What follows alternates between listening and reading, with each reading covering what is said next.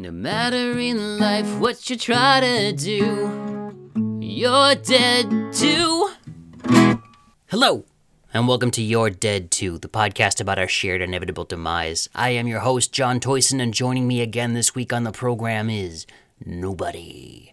This week I wanted to continue my look at consciousness after death and what exactly is happening there. It is further investigation after last week's examination into it of more of the idiosyncrasies of it and what I've encountered as I've tried to delve further into this issue because, as we will quickly see, a lot of weird nuance here. This is very strange territory to dig into, especially after, spending 10 episodes straight digging into the, no pun intended, the practicalities of funerals, what they are, how they operate, and what we do as people. So before I get into all of that, I would, as always, like to say thank you for listening. It always means the world to me that there is anybody out there in the grand humanity, all 7-point-some billion of us, that literally anybody would take the time to listen to this, especially for what is my part of the world, the holiday season. It just is crazy that I'm very intentionally just throwing this out into the ether and thinking, yeah, if it benefits anybody, but that's just a benefit. That's literally, okay, that's great. It's mostly as an exercise for myself to kind of put some of this stuff down on wax and figure out, what do I believe? What are some of the things that I hold dear? How do I chew on some of this stuff? And rather than just keeping a journal, here I am talking into a microphone and putting it on the internet for all posterity and, ruining career options for me down the road, I suppose. That being said, last week was Thanksgiving. And for anybody that's not familiar with that, it's a whole American thing about being with family and giving thanks for the things that you have in your world and your life. And for my small family here, me, my wife, and my child, we made the annual trek out to my parents' place in Wisconsin and saw my nuclear family.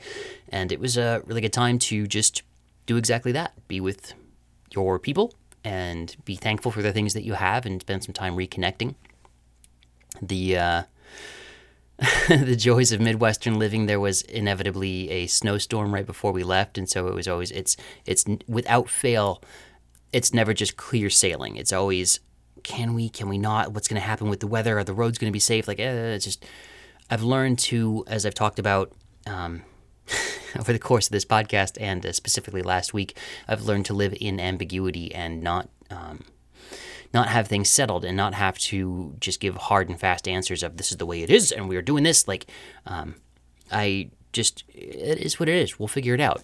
There's no guarantee until you get to the moment. Well, we'll see if the storm comes, and if it does, it does. And if it doesn't, it doesn't, and we'll just go through it. So thankfully for us, we were not significantly impacted. We were able to just back up the car and make our way out there. I will say the timing has been unfortunate for me because I made the mistake of introducing Frozen to my child, and as a result, in the last 10 days, I think I have heard or seen the movie in some capacity or the soundtrack. I'm not kidding, no less than between 50 and 75 times. Once kids latch onto a thing, they really, really latch onto it, and I'm not one to deny a child something that they're asking for within reason of do you want to listen to music? Sure. What would you like to listen to? This. Okay, why not? Well, the trouble is I literally can't meditate now without having the soundtrack just looping in my mind. I thought maybe if I just let the song kind of resolve, just let it play to its end, and then what does my mind do? Cruel trickster that it is, it just loops it back over and starts the song over as though there's no end. It's just one endless repeat. So kind of wish I didn't do that. However, what I had said additionally is that Halloween to Thanksgiving is a really difficult time for me just because it's kind of a gray, nasty time of year where not a lot of goodness happens, really. It's everything's kind of died and there's no snow yet, really, and it's the calendar time of year to get the blahs. You get the morbs, you just feel gross. But I'm happy to say, as somebody who feels jaded and cynical a lot, and actively tries to work against that, as soon as Thanksgiving passes and we get into the quote unquote Christmas season or holiday season here, there's this weird little bit of magic that comes back, and I really kind of love it. I'm not a huge Christmas person, but it just feels different, and the trade-off is as soon as New Year's happens, it's even worse than that period between Halloween and Thanksgiving, because then after New Year's you got nothing until Valentine's Day, really. And then it's fun to have a thing to look forward to, I guess is what I'm driving at. So before I dive further in, if you've got questions, comments, feedback, concerns, legal affidavits you need sent to me to say stop what you're doing, send everything to yourdead2@gmail.com, youredeadtoo@gmail.com, or reach out to me on Twitter or Instagram. I'm out there engaging with the cesspool that is the internet at large. It's a whole thing. But happy to engage on that, happy to include comments and whatever. Still working on the listener feedback episode and gathering questions, because sometimes those come in, sometimes they slow down, and I want to make sure I've got good stuff and I'm covering the appropriate stuff. Anyway, without further ado, thank you for listening. I appreciate it. I appreciate you. Let's get into consciousness after death.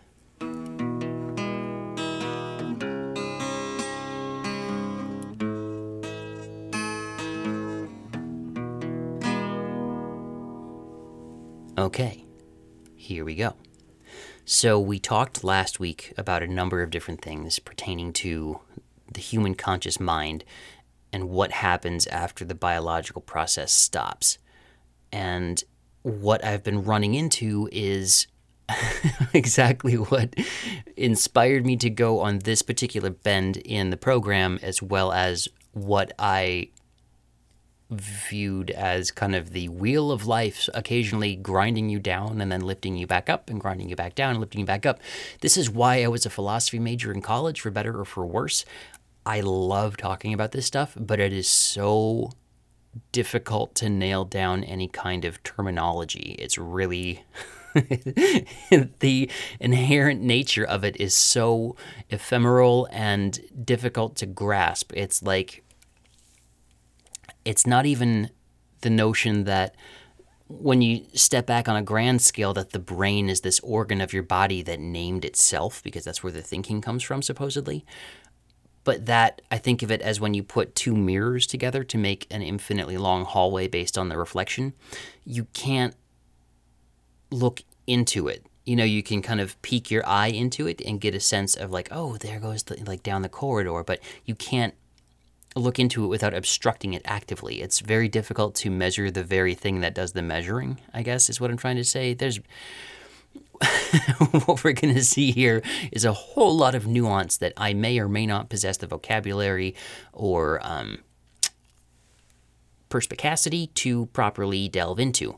So I'll do as best I can, but I'm quickly running into the notion of, how do we actually approach this? Because as I mentioned last week, I was stunned to find out internal monologue or self-talk is not a universal constant. I would have thought that that's a much more universal thing. And like I had said in, I think I alluded to this last week, that the characteristics of voices heard and hallucinations experienced when one has a specific type of schizophrenia, that in Western and particularly American culture, they're very aggressive, threatening, or potentially harmful voices or guiding forces that a person experiences, whereas in some African cultures, for example, they're much more playful and much more, not benevolent, but benign maybe, and not as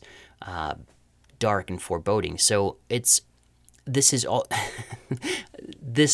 me even talking about this makes all sorts of presuppositions, but before I get too far out my own head about doing all this, let me just quickly clarify.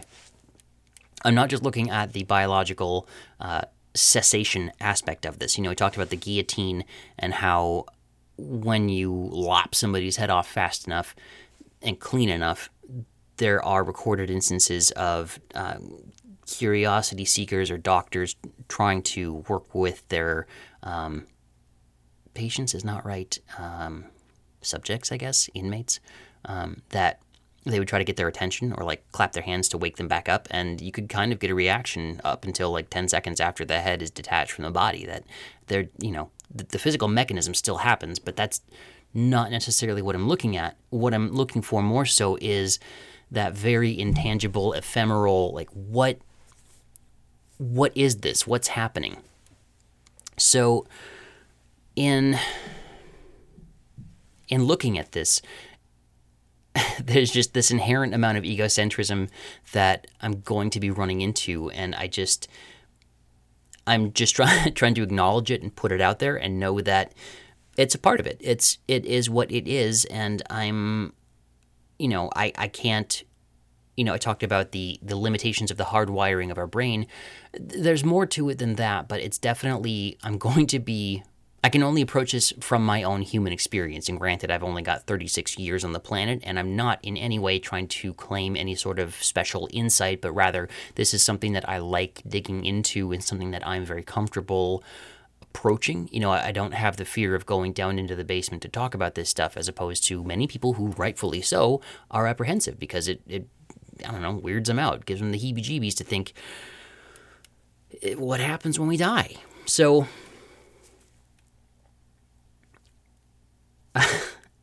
another thing I keep running into is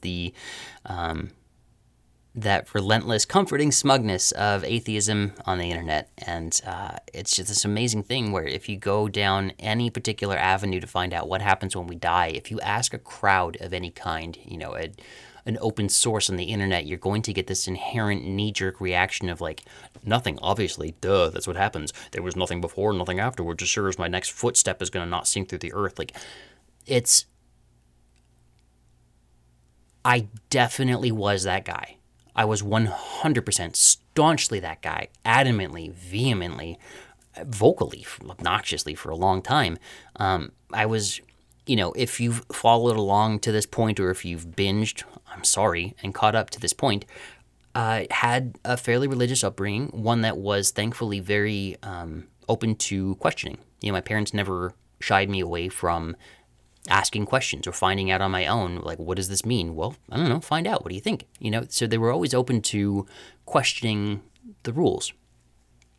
As I got older, I went through my typical college phase of angsty youth, man, and nobody knows what it's like. So I'm happy to report I've gotten past a lot of that, and I do work concertedly towards avoiding cynicism or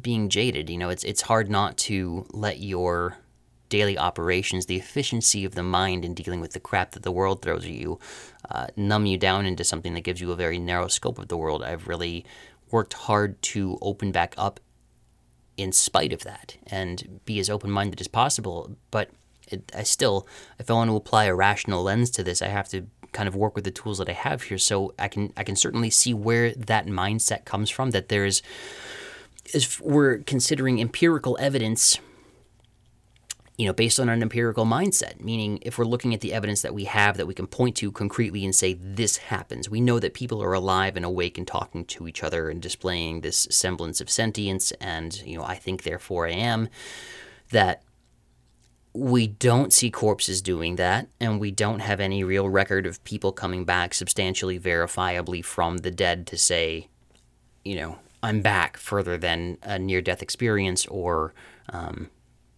anything further than a coma. It's really hard to get past that when the very thing that does the measuring or the very thing that does the observation is part and parcel what's going on. So and then the internet on top of that is really a big echo chamber for a lot of things, and I'm certainly no saint when it comes to that either, that you find yourself surrounded by like-minded people, and as a result you start to reinforce your own ideas. But I'm not casting aspersions onto that mindset of just dead, over, that's it. I get that, and I vacillate to that and back often in my daily waking life because there's a certain amount of comfort to that. I didn't know what it was to be existing before I was born. Why would I know what it was after death? But there's no guarantee to that. This is why I'm so like a dog with a bone. I don't want to let this go. I want to find out more, in a non-self-threatening, self-harming way. What I can say, which will no doubt piss off a lot of people, is do what I experienced people doing in college courses, which was, as a father, I find that blah, blah, blah, blah, blah, blah, blah, blah, blah. You'd always have these parents coming in and auditing classes as, experienced adults surrounded by a bunch of 20-somethings, and it was always just, oh God, here we go, grinding the class to a halt to hear somebody's life experience take on what it means to be a blah. It was the worst. And now I, of course, have the 15 years post-college of life experience, and I can 1,000% see where that comes from, because I have seen the, for lack of a better term, the emergence of consciousness. I have a kid, and it's not... I'm always walking this line of trying to be open about who I am and what goes on in my life, but still offering a semblance of privacy or anonymity to those who haven't really consented to being on here, and I don't want to subject my family to that. And my wife is aware of what goes on here on the podcast, but I don't... I'm not trying to spill her information, and she knows that I would like to have her on at some point, but I want it to be the right time and the right place so that we talk about the right things and not just kind of a husband and wife kvetching about the day. But having a Bambino... when she was born, she was, a little baby, and kind of an on or off state. If you've seen the movie Inside Out, it's not unlike as simple as it was portrayed in that movie of just, there is happy and there is sad, and there are two ways to interact with the world. You either show happiness and smiles and giggles, or you are crying, because those are the only ways that you know how to interact with the world. Everything before that was provided in utero. The existence was entirely different. And former guest Annie on the podcast talked about believing in life after birth. The example she gave, that was a really cool thing that I hadn't considered. That this really limited, specific way that babies interact with the world, and as time marches on, they begin to interact in a way that shows the development of this consciousness. And I've seen it emerge. I've seen it go from the on-off of the baby, where it's just like they spend a ton of time sleeping. That was a wild thing that you don't realize before you're a parent, just like how much time babies actually do sleep. Provided they're of the right temperament and mindset and not colicky, and that's a whole separate problem.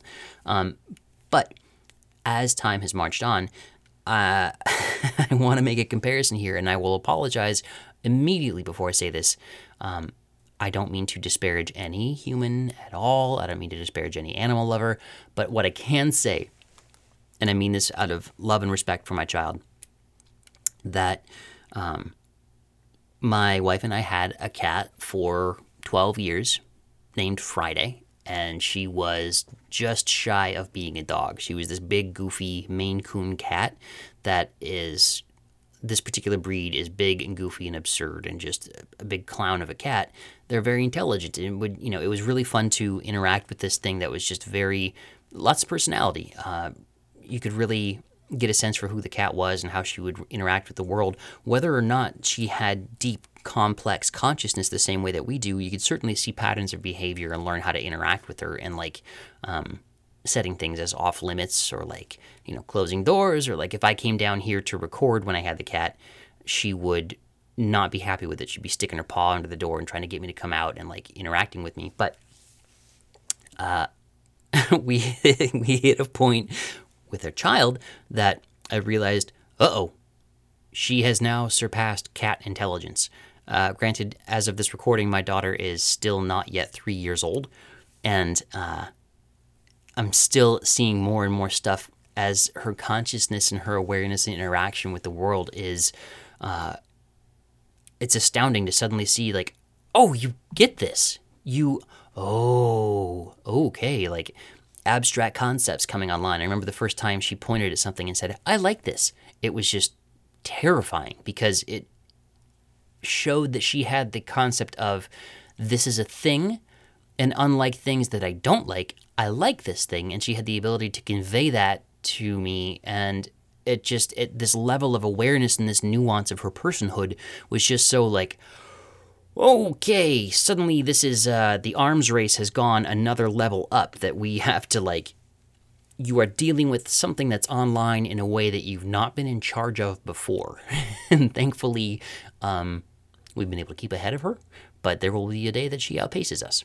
But it's wild to see that happen, and it only becomes more and more of a thing where she remembers stuff and asks for stuff that is not at the front of my mind. Like, what on earth are you talking about? And then realizing, oh, you want this thing? Oh, yeah, okay, you're right. That's exactly what it is. That was a very literal description, but I will give you this thing that you are asking for. Like, it's so wild to see this stuff happen. And I know I'm not treading new ground as a parent talking about their child on the internet, but like, it's just in this particular subject matter, seeing how consciousness progresses from such a limited interaction in the world to something that's so nuanced already just within a couple of years. As my wife pointed out the other night, that the time that we've had with her, if you multiply it by 4, what was it? No, 4 of the more. Anyway, the point was, in X number of years, she's going to be driving a car, which is wild. Like, that is, woof. I'm amazed my parents ever let me drive, and I'm good enough to not get myself killed yet. Hopefully, by the time my daughter is driving, we'll have more widespread self-driving cars, and it won't be so much of a thing. We'll just, you step into a moving vehicle, and I don't want to think about having to drive. But this does actually point me towards the next thing that I wanted to talk about, which was something that I talked about with Brenda Hartman when she was on, which is an awesome 2-part episode when she talks about being a death and dying counselor and working with the grieving. She mentioned several times Michael Pollan's book, How to Change Your Mind. And I made note of it back at the time when we were talking and hadn't gotten around to reading it until I got a reminder from another friend who was reading it, and it was a kicker of like, oh, right, I do have to read that book. And so, Brenda, I'm sorry it's taken so long, but I have read it. It was fantastic, and it had some insight related to kids as well. But the notion that, so Michael Pollan was the guy who wrote Fast Food Nation and The Omnivore's Dilemma, among other things. And in this particular book, he examines consciousness, mental states, and how what he loosely refers to as psychedelics or conscious-altering drugs, specifically in the hallucinogenic or mind-specifically altering sense. Not like antidepressants, but more so like psilocybin mushrooms, or the advent of LSD in a laboratory, or the isolation of DMT from nature. Like how these different things affect how your mind operates and the neuroplasticity of it, and what the medical applications of them are, because they have been so bizarrely shunned from the medical community post-Nixon era hippie crushing. So without sounding like I'm drinking too much of the Kool-Aid, it was a phenomenal read, and it does get kind of bogged down in the middle portion of it, talking about some of the chronological time frames of who did what when, and just kind of movements of different groups of things in the 60s and 70s. But overall, a phenomenal book, fascinating in how it approaches consciousness. And certainly I've got experience from my own life experience that I'd like to be able to talk about at a further point in the podcast, of how these drugs affect our mindset. But I'm a little apprehensive to just tear the lid off that. Given the sake that I would like to continue to be employable. I don't know, statute of limitations on drug consumption. Someone who is not me may be able to tell more. But what happens by and large is that there's this mental state that we are given rise to when exposed to certain things. And I've made passing reference in the past to the ability to cause electrochemical change in the brain in certain laboratory experiments that causes feelings of mysticism or feelings of spirituality or profundity that can be essentially artificially induced. And some of what Michael Pollan goes into is that these states can and often are induced by consumption of psychedelic or psyche-altering drugs that seem to have evolved to serve some sort of benefit. The question is, how did these mushrooms evolve to have this seemingly as a defense mechanism, or what does this do? Why did this thing evolve this ability to change something in human brains? And it certainly touches on the stoned ape theory that I believe Terence McKenna put out, that animals that were ingesting something similar would be given rise to this mindset of, I don't know, religiosity or mysticism, basically spiritual feelings that allowed or fostered an environment in which abstract concepts or abstract thought could be constructed, that language was given rise to out of basically stoned apes figuring out saying a word to mean something that's not in front of them. And there's obviously, I'm way oversimplifying this, but that's a part of the thrust of the book.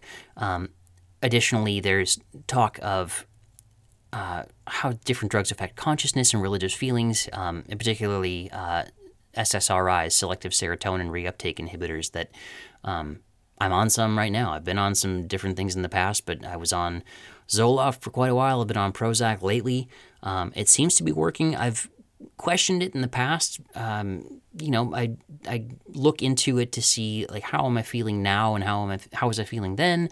I'm finding I'm personally on a good dose now that seems to be effective in managing my anxiety and depression, and yet I'm also finding just a steady course of exercise and meditation and better eating, and abstaining from alcohol. Those really also help balance those things out. So maybe I don't know. I really don't know. I'm also not a doctor, so take everything I'm saying with a huge grain of salt. But I can say, having been for most of my life not on an antidepressant, and then starting a significant period where I have been on antidepressants, there is something lost in the magical sense of wonder. Like, I have been a musician my entire life, and some of the magic that I attributed to music, or some of the mystic feeling of the importance of music, or like the kind of ethereal, intangible aspect to it, it really did feel like it was clamping down on something, that it was robbing me of a full experience. And after a while, you kind of forget what that full experience was. And so I think of myself as having a 100% authentic experience listening to music, yet I'm still thinking that there's a part of me in the back of my mind saying, yeah, but if you weren't on medication and you listened to this album, you'd have an even more profound experience listening to it, and you'd feel it more. It's kind of hard to put into words, but that's the same thing that I've been talking about this whole episode, about what goes on with conscious states. So I don't know. But then again, with Christmas coming on like this, there does seem to be a little bit of magic in the air. I don't know. It's hard to talk about this stuff without sounding just real, really out there and wackadoo and woo-woo. And if you're woo-woo, please know that I'm not intending offense there. But write in, rebut, and let me know what I could be learning about this that I shouldn't be so disparaging about, because I want to be open about these things. It's just I'm only learning from my own experience here, and there's only so much that people can talk about their experience of consciousness to gather from it. It's like, I think Steve Martin said, talking about music is like dancing about architecture. It's like it doesn't translate. You can never really fully one-to-one do the thing. So, but to tie back into the notion of kids, what they had noticed in MRI imaging, or it's redundant, imaging of the mental states, using very advanced science and computers to look at the mental states that arise when people are normal, quote unquote, or under the influence of a psilocybic trip. There are certain mental states that are given rise to that seem to, differ from quote-unquote normal consciousness, and that those states are actually very similar to childhood mental states, that children are not as closed off as adults are. And I know we've kind of talked about that in the past, but it ties back into a further notion that I've made about, a further point that I've made about kids having been more recently non-existent, have a different take on it than adults do, that their consciousness in and of itself is less laser focused like a beacon as adults have, but that it's more of a lantern, like an awareness of all things around them that isn't so locally focused on just one thing at a time. That kids are really, you can't get them to sit down, sit still, and just look at a book, because they're looking at all stuff. They're getting all sorts of input, and they haven't learned how to filter out what's not important yet.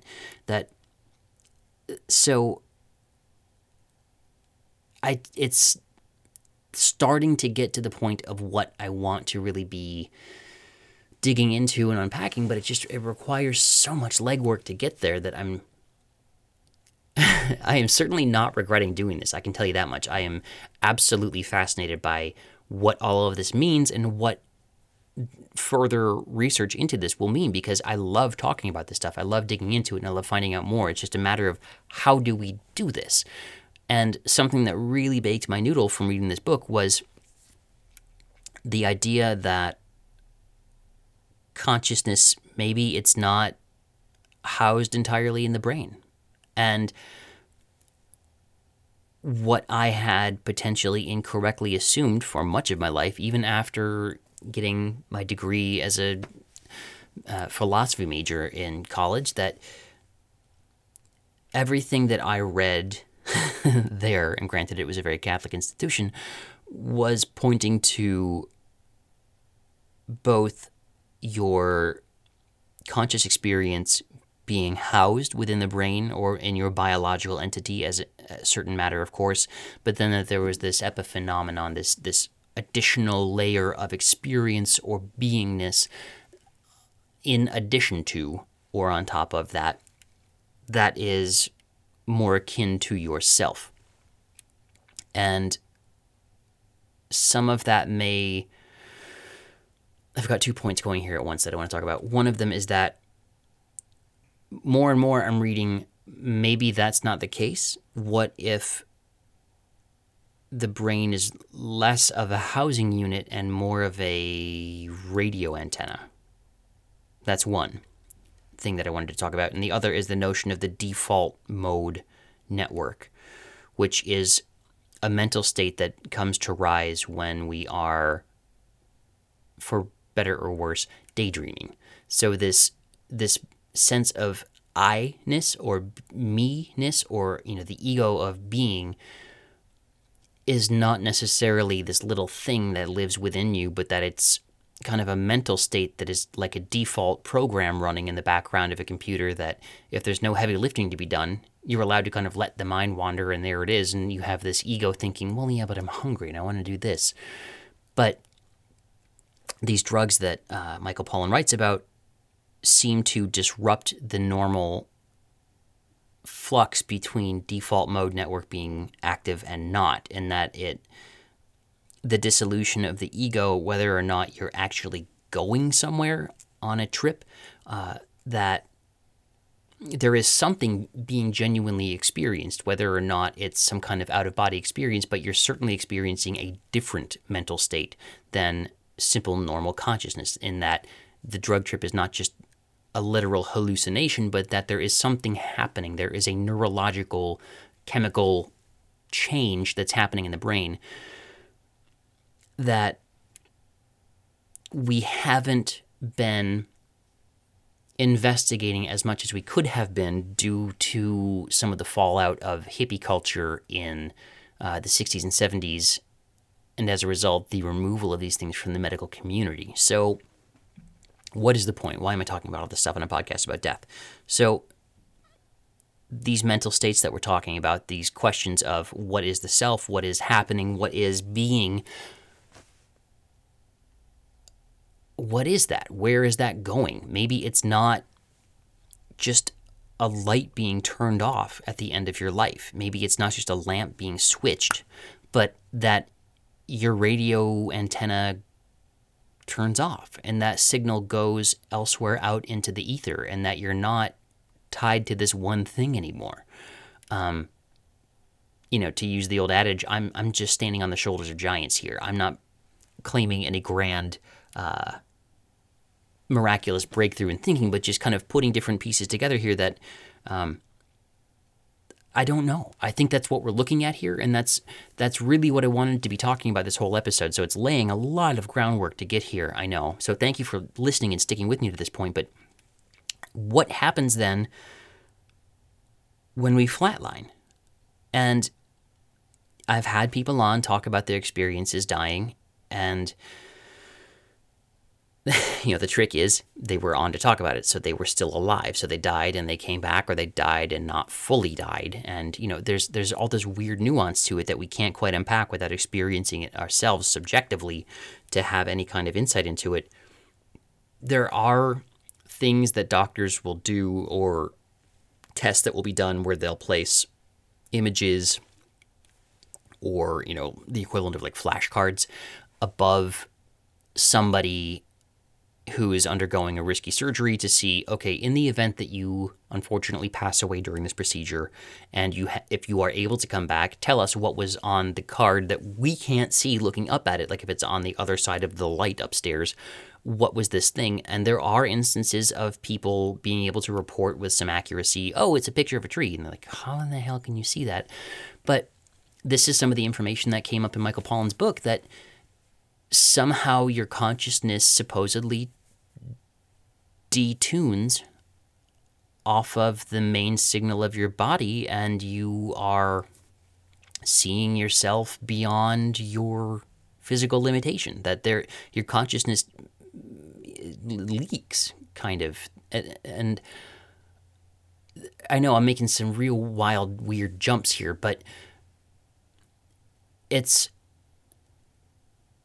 I don't know. And this is why I want to find out more. This is weird stuff, and I love it, because we don't know until we experience it ourselves. That's the grand mystery of it. And it really, something that they talked about quite a bit in the book was the effect of these hallucinatory trips on the dying, that it was immensely helpful for these people to experience these trips and have kind of a decentralizing ego death that helped them understand death is not the end, that it's just a transition, that everything is love. And you would have reports of people who are vehemently non-religious talking about seeing the face of God, that it was a loving thing, a loving experience. The universe itself is this loving, all-connected thing, and it's just so tantalizing to think that these things are there, and we're just kind of starting to get back into figuring out what's going on after